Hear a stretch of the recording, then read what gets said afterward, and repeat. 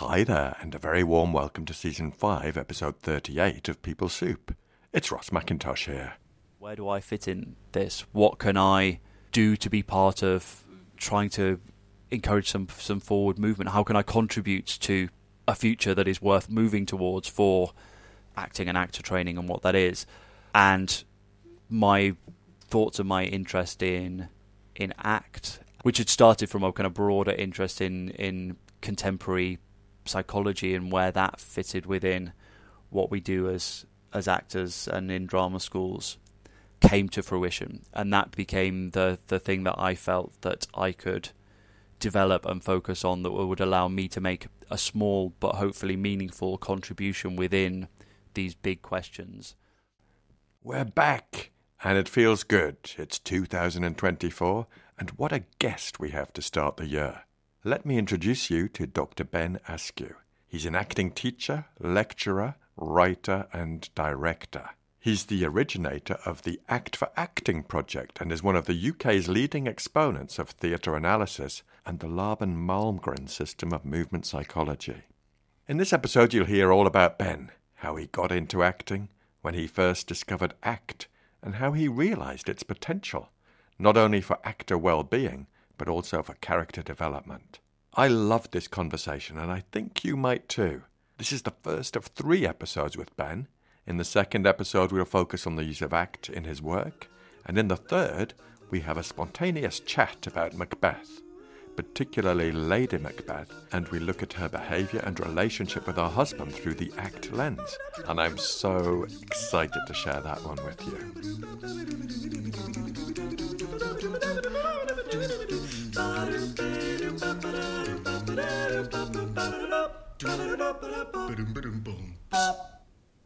Now, for those of you who are new to People Soup, we're an award-winning podcast where we share evidence-based behavioural science in a way that's practical, accessible and fun. Our mission is to unlock workplace potential with expert perspectives from contextual behavioural science. Let's just scoot over to the news desk. If you'd like to find out more about the ACT in the Workplace Train the Trainer programme I developed with Paul Flaxman in partnership with Contextual Consulting, you'll find the link in the show notes. It's coming up soon, in April and May this year. I've trained hundreds of adults using this approach and also hundreds of trainers too. And thanks to Joe Oliver at Contextual Consulting, there's a discount code for the course. And this code gives you 20% off my ACT in the Workplace Train the Trainer program. And that code is PSoup20. You'll find the details in the show notes. Also, I've been invited to speak by the Association for Business Psychology on the 6th of February. The title of my presentation is How Behavioural Science Can Support the Cultivation of Authentic Leadership. You'll find the link in the show notes, and if you're a member of the ABP, it's free. Now, it feels like quite a fruitful year, because there are other collaborations in the pipeline. But for now, get a brew on and have a listen to part 1 of my chat with the wonderful Ben Askew.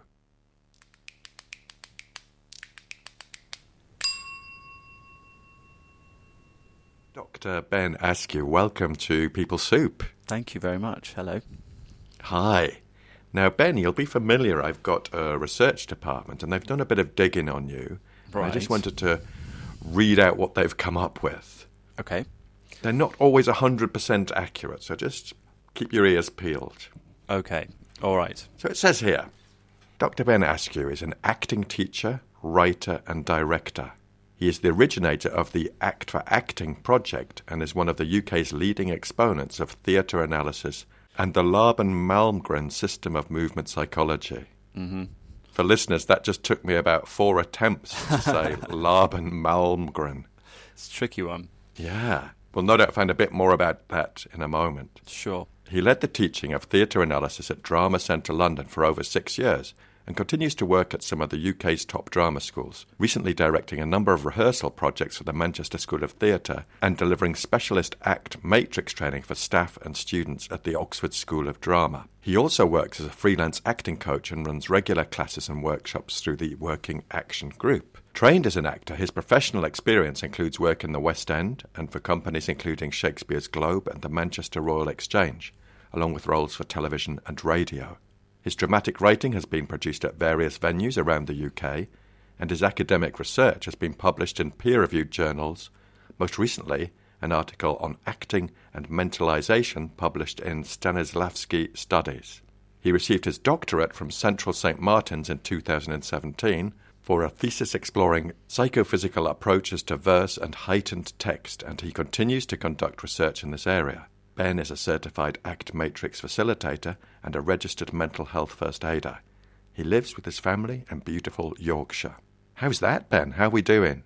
Well, no, that all sounds pretty true. I mean, it also reminds me that, for the sake of your research department, that I probably need to update some of my information a little bit.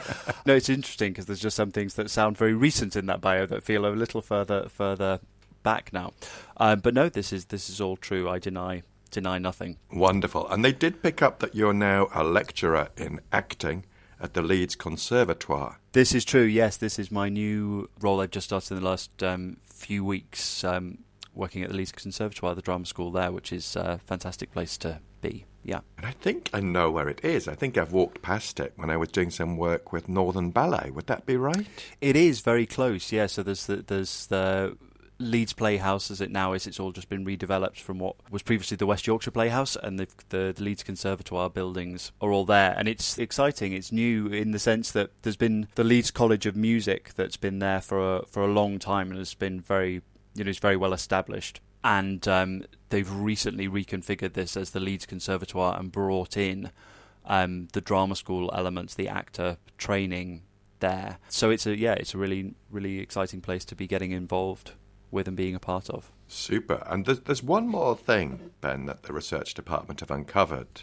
And they've heard that you've recently developed an obsession with Disney films, perhaps through your daughter, and there are plans afoot for some ACT-related content or output arising from that. They're very hot in their research in your department. Clearly, this is true. I have a five-year-old daughter, and yes, watching Disney films with her, or using her as the excuse to watch Disney films on occasion might be the case. Because I hadn't really watched any of them since I was a kid, and obviously there's all the new films that have come out more recently that I'd never seen, and some of them are absolutely brilliant, really fantastic, and it kind of shifts me in my gears from a lot of my time and attention and my work is around Shakespeare and wonderful kind of classical European drama and things, and actually coming to some of the Disney films, apart from just enjoying them and spending quality time with my daughter, is realizing how much there is in them that's fascinating from dramatic point of view, human point of view, but also because my interest and my knowledge of ACT was developing also through lockdown and when we were there, and so doing things like finding some time to watch a Disney film and getting to know those. This happened whilst we were all locked in. And so I was kind of bringing this newly emerging, for me, ACT perspective on things. And it was just naturally happening that I was looking at these characters, looking at Elsa in Frozen, looking at what's going on in Encanto and these movies, and just going, oh, goodness, that you can really see these processes that I'm learning about and being fascinated by in terms of psychological flexibility, and particularly its opposite, the inflexible processes and how people are getting stuck. And I think some of these Disney films do an incredibly sophisticated job, actually, of embodying that, of showing us how that works in a way that is really accessible and exciting. So yeah, no, I'm all for sitting around watching Disney films and imagining an ACT matrix in my mind as I do so. Yep, it's a hobby. Yep. And P Supers, me and Ben have been chatting about this, and it's not a fully formed idea yet, but there could be a couple of, or maybe even more, but some episodes exploring this further, taking one of those Disney films and looking at it from an ACT perspective. So, slight spoiler there, but watch this space, folks. We're in early conversations on that, but it's a good excuse for me to watch more Disney films, which is enough of a reason, I think. Let me bring it back. I've had a go at introducing parts of you and your role, but I wonder if you could just expand on that for us. Just talk a bit more about what's got you to where you are now in your career, and maybe some of the pivotal moments along the way. Yeah, absolutely. Well, I trained as an actor. I went to a school called Drama Centre in London. So I suppose two things there that were already pretty pivotal for me, one of which was making that decision in the first place to go to audition and then to fortunately get a place at drama school and follow that route in terms of what I was thinking I would do with my life, and also the decision to go to that school in particular because that had a big influence on me and my thinking about theatre. And as you mentioned in your intro from your research, elves, that I went back and taught at that school, and it therefore played a big part in shaping me in the teaching that I do. So those were in themselves, just going there and making that choice was a pivotal moment, I guess. And then I worked as an actor primarily for a number of years, and was very fortunate then to get out there and work, because it's notoriously not the easiest profession to make workable for someone. But so I left drama school and I went out and I worked mainly in the theatre as an actor, doing some Shakespeare, doing plays, different parts of the country and in London and elsewhere, and also doing some writing. That was the other sort of string to my bow of developing myself as a playwright. So I was there doing that and enjoying that and getting a lot out of it. But I suppose the next big pivotal moment, in a sense, was having been a few years into my career, started to have this sense that there was something that wasn't quite working for me. There was bits of something that I wasn't quite touching on in the work that I was doing. And I remember I went for a big long walk on the beach with my partner, and we had a big sort of chat about it. And I think there were a couple of things that were coming up for me at that point. One of which I think was to do with the practicalities of life and the lifestyle of the work that I was doing. I was going here, there, and everywhere in digs, different places, as is the life of a freelance actor working in the theatre, and had sort of got to a point maybe in life of going, is that way of organising how I'm living, working for all areas of my life, of how I want to live and my relationships and things. And I think the other side of it was I'd sort of got to a point where, whilst I was really enjoying a lot of the work that I was doing, where I felt there were parts of myself that weren't quite being challenged and engaged in a way that I wanted them to be, and also where I think I got to a point where I was reflecting on my own work as an actor mainly, and finding myself in a rehearsal room or on stage going, I sort of feel like I'm in the wrong role here. Not in terms of I should be playing that part instead of the part that I'm playing, but in terms of going, I know that it's about theatre and this thing that we're doing, but I sort of feel like someone else could come in and do this acting bit that I'm doing, and there's something else around what is happening here where I think I would be adding more value, where there's more of the stuff that I bring to this whole business of theatre and acting that I'm not in the right place to quite give what I think I can give. So that led to then walking back along the beach to the strange decision, perhaps, that I thought, alongside doing the work that I'm doing, I'm going to do a PhD and exercise sort of a part of my mind and my engagement with theatre and what it is that interests me and what I think is important about it in a different way. So that's fateful walk on the beach was a pivotal moment. So I then started. I was still working in the theatre, but I started studying for a PhD, which you mentioned in your intro was all about verse and poetry in the theatre.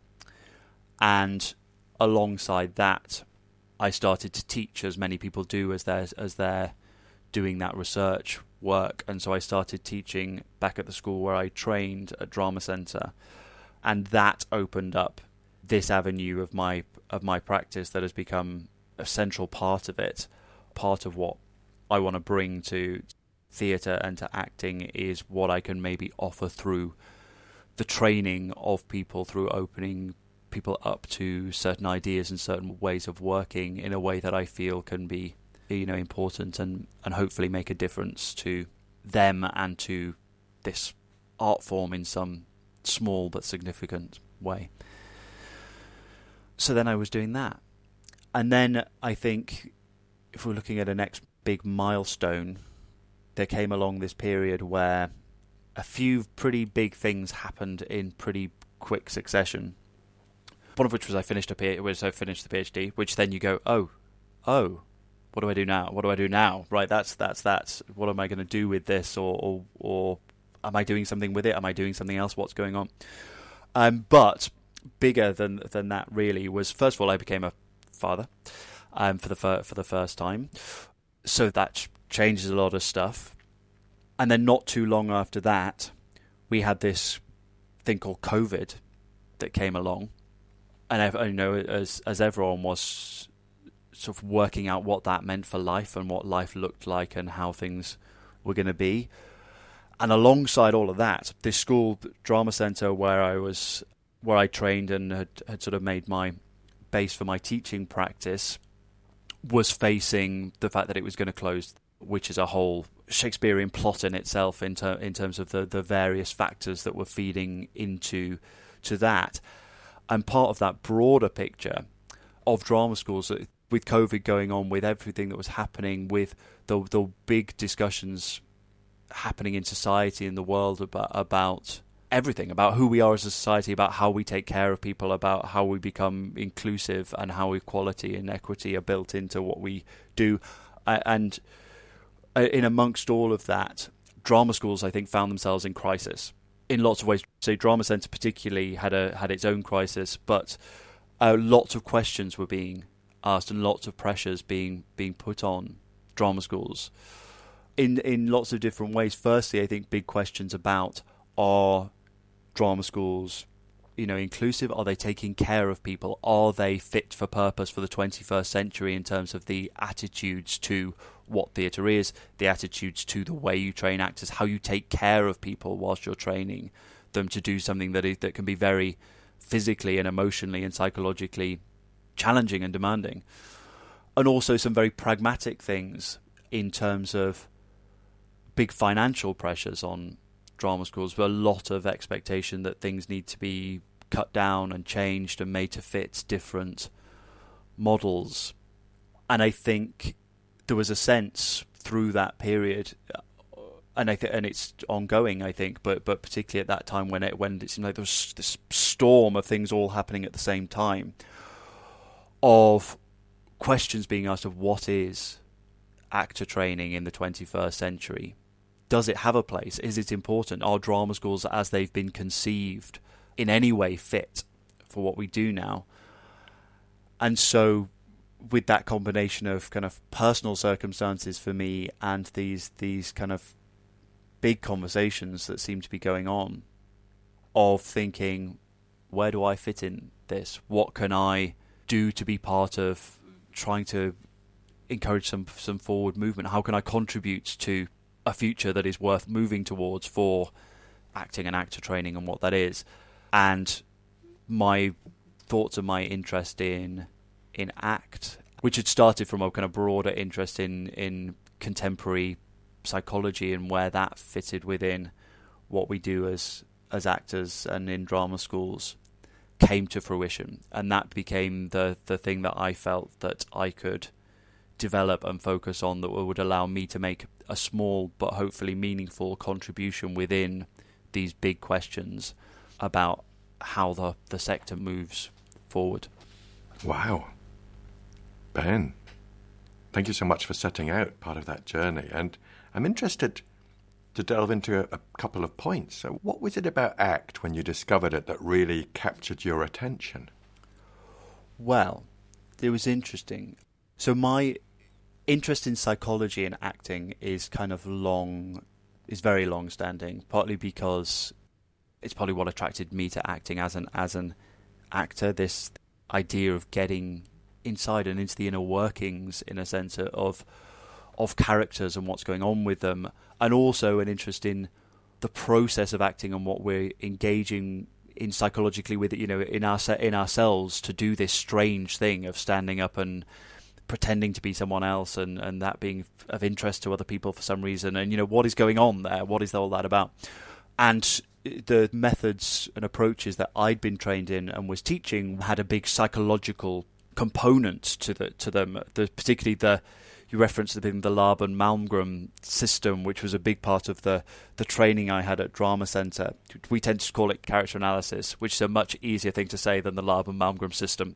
Heck yeah. So we stuck with that, which has a lot of concepts and ideas within it taken from Jungian psychology and Jung's ideas of psychological types. And that was always fascinating for me. And then it became part of my own teaching practice. But I had this sense within that, and within things like the Stanislavski system, which is the more mainstream approach. It's kind of the big sort of reference point for most approaches to acting that we have, that's there somehow related to that system. And again, it's about understanding the psychology of character and what people want and why they do what they do. But whether it's Jung or whether it's the ideas in Stanislavski of kind of noticing a lot of these ideas, they're great, they're fascinating, but they're based in ideas about human beings and psychology and how we work that are from quite a long time ago, and that sometimes become problematic, I think, in terms of some of their assumptions about human beings, and also just maybe feel a bit out of step with where we are in the 21st century and how we think about ourselves and how we think about people. So there's a long route round to an answer to your question, I guess. So I'd had this. So I got this big kind of open interest, I suppose, in what models were out there, what newer ways of thinking about these things were there, and how they could be useful to us. And ACT appeared on the horizon, and there are a few things that immediately leapt out about it. For one thing, ACT for acting just works a hell of a lot better than CBT for acting. As in, ACT for acting is just a lot catchier. So there was a little bit of instant appeal there of going, oh, I hope ACT's interesting because it's a good name for a model to go with acting. But there were a couple of things that I remember when I was first hearing about it that popped out. One of which was about values and how the way that they work as these kind of compass points, these directions of travel, and that immediately had this kind of dual interest for me. First of all, in terms of our values, our artistic values as actors, as theatre makers, and the usefulness of that way of articulating what we're about that is there within acts and values. But also, it made me think about, okay, how can we identify values as they relate to character, to helping us to understand character? Because the usual thing within the Stanislavski model and the various approaches attached to it is essentially more about goals, right? It's about, they talks about as objectives, right? What do I want? And this sort of idea of a super objective, this ultimate want at the heart of this character, which can be hugely useful, but can also be, and when you look at it from an act perspective, kind of rigid. And actually, there's a lot of within characters that is all about characters being kind of rigid and stuck with something. But something appealed to me about the idea of the flexibility of values, of going, what is there for these people that is around just rather than just one goal?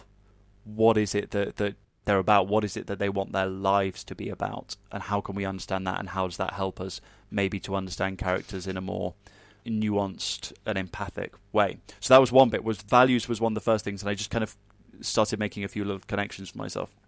And the other was just the whole concept of psychological flexibility, which is a good place to start. And the Russ Harris way of glossing that, particularly of this, the ability to open up, be present, and do what matters. And immediately just went, well, that's exactly what we're asking actors to do. That's what when people are studying to be actors, when people are standing up in a rehearsal room, that's what they're being asked to do, is to open up, be present, and do what matters. And wow, if there's a whole system here that is about supporting people in being able to do that in ways that are kind of constructive and nurturing and supportive of those people. Because I think lots of things in life are very challenging, but there's acting has a lot of demands that it makes of you in terms of what you're exposing yourself to in terms of being in front of an audience, how you're revealing things about yourself through your work, the levels of criticism that you're potentially opening yourself up to in a public setting. And one of the big parts of these conversations about drama schools that I think is really important was about, on the one hand, it's really important to challenge people and move people out of their comfort zones. And on the other hand, is that being done in a way that is safe and that is responsible in terms of the way people are being pushed and challenged in their acting work, how they're being expected to sort of take their imaginations or take themselves to places that are challenging, how they're being expected to stand up in front of people and get criticised.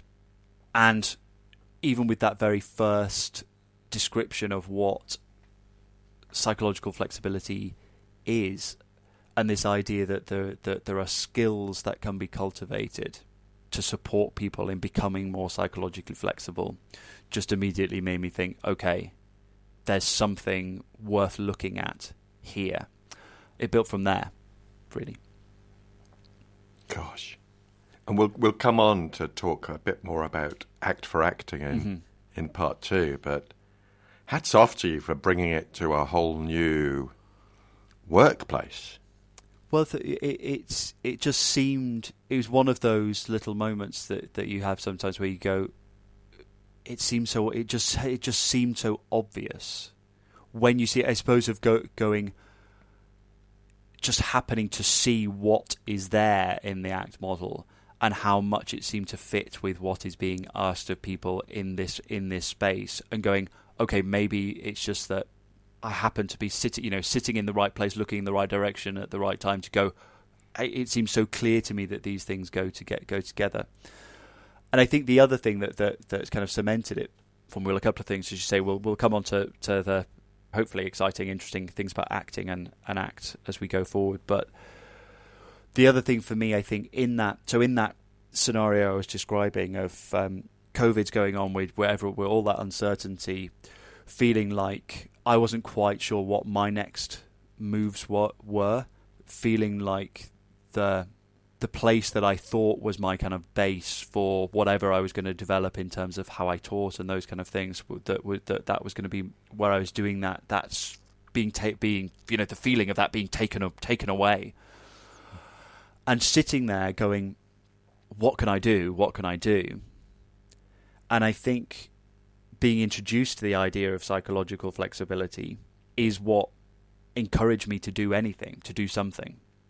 In the sense of, I think I was there going, okay, I've got all these big grand ideas about, if someone would just give me X million pounds and my, and a building and the space to it, I could do, we could do something incredible, right? We could try and do something better than what's been done. Okay, well, that's all very well, Ben, but that's not immediately on the cards. And also, you need to cure COVID in the meantime if you want to be able to do anything with your millions of pounds. And feeling very stuck of what to do. And in the end going, okay, well, what I could do is I could set up a Gmail account. I could be very brave and set up a Twitter account, as it was at the time, because that wasn't a thing that I did. And I could put out a tweet that goes, I'm interested in looking at this thing. Are there some actors that would like to jump on Zoom with me whilst we're all in lockdown and have a look at this? And that's what we did, and that's how I started that process. And it was precisely to do with this whole concept of psychological flexibility and workability, right? Of going, okay, I'm feeling very stuck with this stuff. I've got all these kind of like big goals and ambitions, and that's fine, but what can I do that is workable for me in this moment, that moves me towards what I think is important, that allows me to take a little step towards? I think it's really important that we try and move this forward, that we try and open up a space where people can explore themselves as people and as artists and as actors in a way that is moving things forward and opening it up for people. And actually, there was something that I could do. There was something that I could do, which was just that: of set up an email account, set up make a little offer, and put a Zoom session in the calendar. Wow. And you go, okay, see that's the point, right? That's psychological flexibility in action a little bit. Lovely. And it's those small steps Exactly. that can lead to somewhere where we don't know, but we're moving towards our values. So, Ben, I'm curious. You know the pivotal moment of the beach walk. Mm-hmm. At that point, had you discovered ACT? I hadn't. No, this was quite a while before ACT kind of entered my consciousness at all. What's interesting, and in the spirit of full disclosure, is that walk along the beach with my partner is a clinical psychologist, which kind of informs the narrative somewhat. So we'd had discussions over a long time about acting and psychology, and particularly, chats about how I would think about characters and how that compared to the way that she would formulate things with clients and this kind of thing. And so I got an interest and a lot of ideas from those conversations with her and things that she directed me to look at and read about a few different things. But ACT wasn't in the mix at that point. And again, it was one of those things, and it's a way that COVID, when it turned up a few years after that, informed this whole story, is that my partner had been doing her own training in ACT, adding to her skills and the models that she was using. And of course, because of COVID, all of her training moved online, right? So one of the ways that COVID again sort of contributed to this was part of how I started to find out properly about ACT was that she was doing lots of ACT training sessions online, and I would start to just appear over her shoulder and sort of listen in to these things, and then chat with her about it and ask questions. And so it was only at that time, and it was just one of those again of the kind of different things just aligning, because I'd been consciously thinking about different models and how they related to acting, and kind of looking at this, that, and the other, and seeing connections here and there. And then it just happened that she was particularly looking at ACT and chatting to me about ACT whilst I was engaging in that sort of search. And as we were just talking about, there were just a couple of things about it that really clicked. And I went, okay, I'm going to have a proper look at this. And from there, I was kind of hooked on that in a good way, hopefully, in a useful way. And because it seemed to speak to so much about what I felt I was looking for and for what it felt was needed in what we were doing. It's so interesting hearing about, let's call it the beach, because that's what it'll be called when they make a film of your life absolutely. and your work. And that scene, it just really resonates with me, because I was interviewed about my work, ACT in the Workplace, by my podcast producer, Emma. And I was telling her how I made this big decision to leave the civil service after 23 years, because I had an itch that I'd been scratching, thinking, there's something else for me to do. And I left and went to study at City Uni, which is where I discovered ACT. So I made a move towards what's important for me in terms of supporting people in organisations and being of service before I discovered ACT. But I think looking back, it makes me think, oh yeah, that was pretty aligned with what matters to me. And it just resonated with me that you weren't as immersed in ACT in that scene on the beach. Yeah, no, it's interesting. I think, as you say, you could kind of looking back on it. It's a while since I've thought particularly about the beach walk, because it feels like that was a while ago now. But it was, as you say, a moment that's then resonated through and had lots of influence in a sense on what's happened in the years since. But yeah, absolutely. Looking back, I think you could see, you could put what was going on for me and what was being talked about in that conversation, map it out on the matrix, or name the different hexaflex processes that are going on, and you could see that maybe it was about some of my values that felt like they were being neglected slightly by what was going on in my life at that time, or that I wasn't quite finding the ways of balancing them, or finding a new set of committed actions that felt like they could keep on working for what was important to me.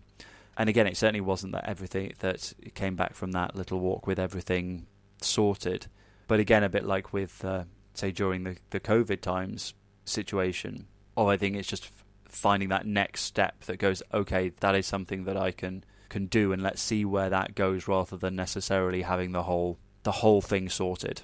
Which is probably a thing for me even still now, is that sort of, that desire or that expectation of needing to have the whole thing solved to know what the next step towards the sort of this massive big picture idea is. So that's been a big thing for me with ACT on a personal level, is that process of going, that's great having your these great big ideas, but what can you do? What can you do now? And what can you do even if you don't know exactly what the end point is going to be, or whether there even is an end point? What's important, and what can you do now to step towards it? Lovely. And being a curious type, Ben, I just want to ask a couple. Well, one's a question, one's more of a reflection. But my question is taking you way back, right, to Ben at school, and thinking, when did you first think, oh, this is the direction I want to take my studies in, my career in? Okay. Actually, look at pivotal moments. We could do another pivotal moment on that one, which I don't know. It's my memory of it is very clear, but I'm not sure how much it's a sort of fabrication after the fact. Certainly in terms of how pivotal it was, because I think from as far back as I can remember, stories and storytelling and writing and those things were always things that I was very excited about, and I was I still am, I think, relatively quiet as a person. So performing and things weren't immediately my go-to thing. But as I got a little older, and particularly when I was in my teens, I got into a local drama group, and so that interest had developed. But anyway, I think getting to that, when you get to those sort of moments of decision about what am I going to do, when you get to, I went to a sixth form college and you're doing all of that process and what's the next step. And I think as a lot of people do, it felt like there was a big fork in the road there, because I was always relatively academic in terms of I was quite good with that stuff and had a lot of interest in some academic subjects, and so there was a big side of me and a lot of expectation of me, I think, to go and do something very academic. So there was one plan, was that I think I was going to go and do philosophy, and then there was this other side that was going, but maybe acting and theatre, and there's some people are being very encouraging about that, and that they think that I could do something with that interest and that passion that I have, and feeling that like very much at this sort of fork in the road, and not being sure, and having, as again I think a lot of people that are considering acting and drama school have some discussions with parents and things about their views of what they thought was a better choice and all of that. And strangely, the moment that I really remember as I was having all these debates with myself was in an A-level philosophy class, and we were doing Nietzsche, and Nietzsche has a lot to answer for, right? But and I remember we in this little porter cabin type classroom that we had at this sixth form college, and these battered old copies of Beyond Good and Evil by Nietzsche. And I remember looking at this page, and Nietzsche has this concept of the free spirit. And whenever it was in the book, it was always italicized. You see that there's a free spirit in italics. And I remember looking at this page and looking at this thing, and what came up for me was this idea that what I was passionate about philosophy, and why I wanted to study that, and why I was thinking maybe I could sort of contribute to it and be kind of an academic in that area and write about and do stuff around there.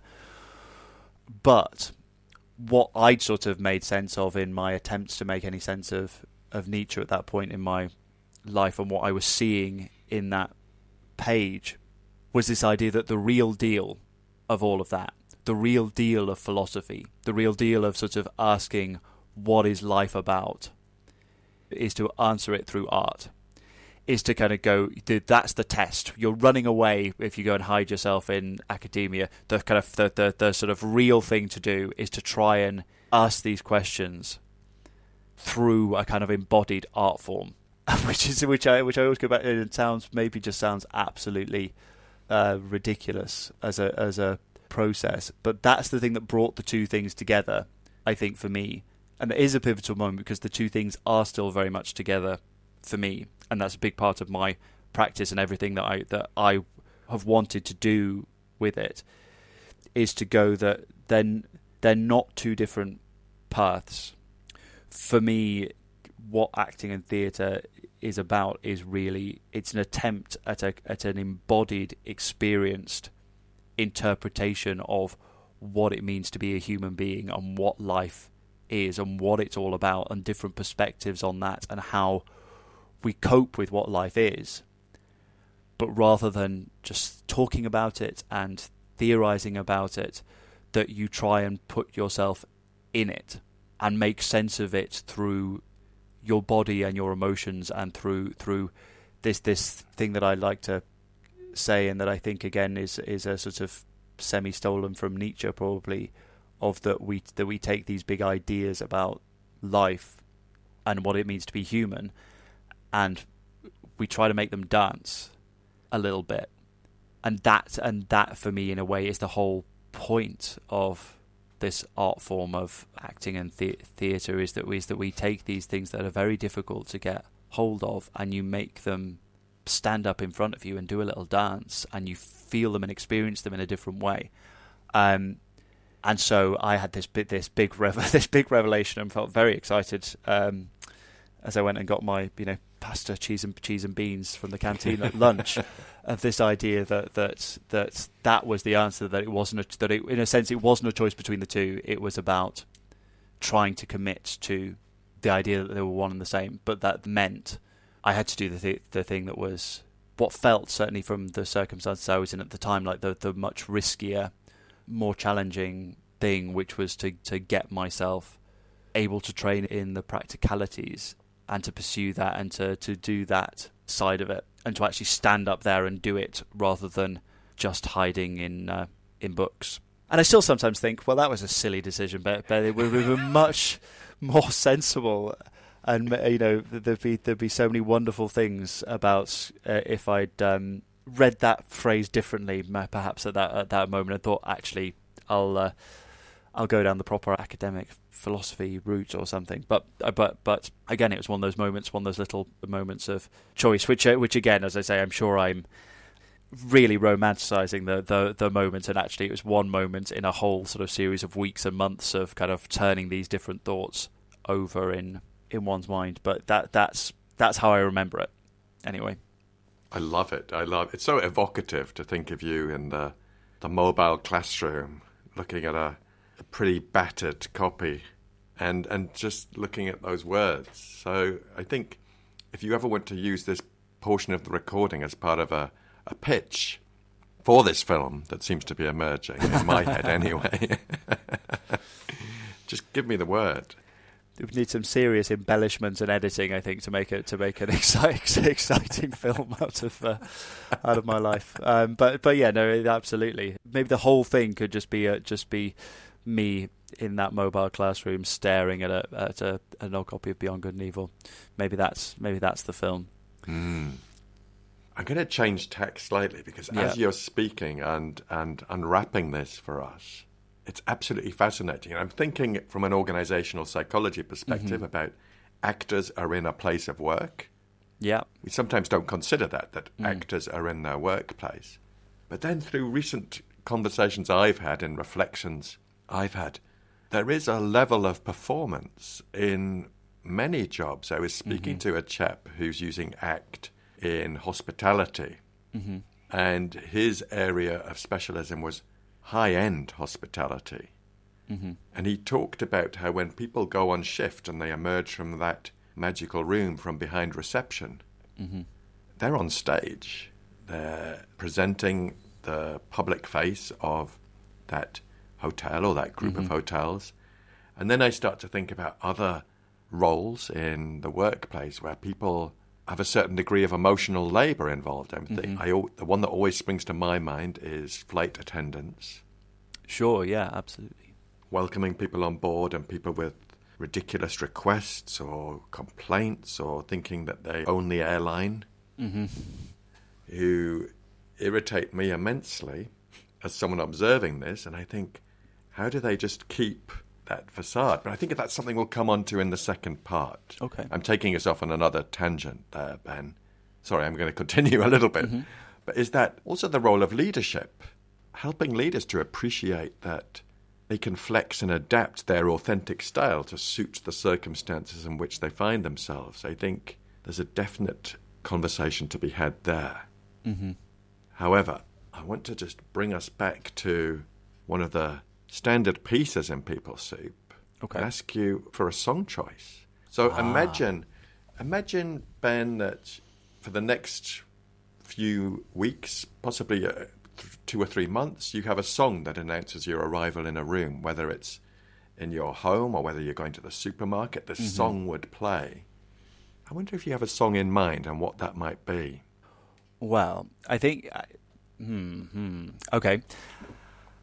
I think actually I'll take us right back to the beginning of the conversation at this point, because the thing that comes to mind, which is interesting that's what's there, is let's go back to Frozen and let's do Let It Go as the thing, which is probably not what I would have expected myself to say in terms of a musical choice for me. But I think just from the conversation and where it's gone, I think there's.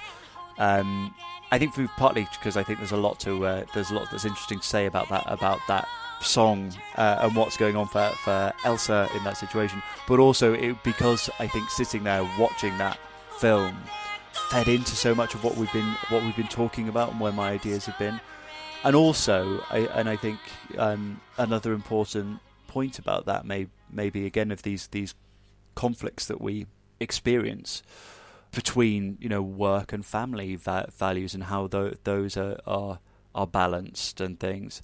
And there's something about that kind of dual purpose, or that moment of connection through taking some time to watch Frozen, and how that was serving lots of values at the same time and led to some important towards moves in different areas of life. So that's what I'll say. I'll say Let It Go from Frozen, and after the third or fourth time I've entered a room and that's what played, I will regret my decision intensely.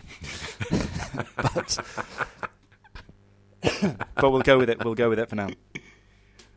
Beautiful. Thanks, Ben. That's it, Peace Supers. Part 1 of my chat with Ben in the bag. What a guy. And wait until you hear how he uses act in a theatrical context. Now, we need your help. You can support us and help us reach more people with this behavioural science. So, if you've enjoyed this episode of the podcast, we'd love you to do 3 things. Number 1, share it with one other person. Number 2, subscribe and give us a 5-star review, whatever platform you're on. And number 3, share the heck out of it on the socials. This would all help us reach more people and make some noise with stuff that could be useful. We love to hear from you, and you can get in touch at peoplesoup.pod@gmail.com. On X, formerly known as Twitter, we are at peoplesoupod.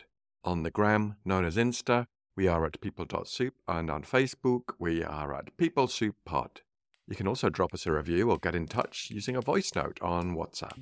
Thanks to Andy Glenn for his spoon magic and Alex Engelberg for his vocals. Most of all, dear listener, thanks to you. Look after yourselves, Peace Supers, and bye for now. And the Laban Malmgren.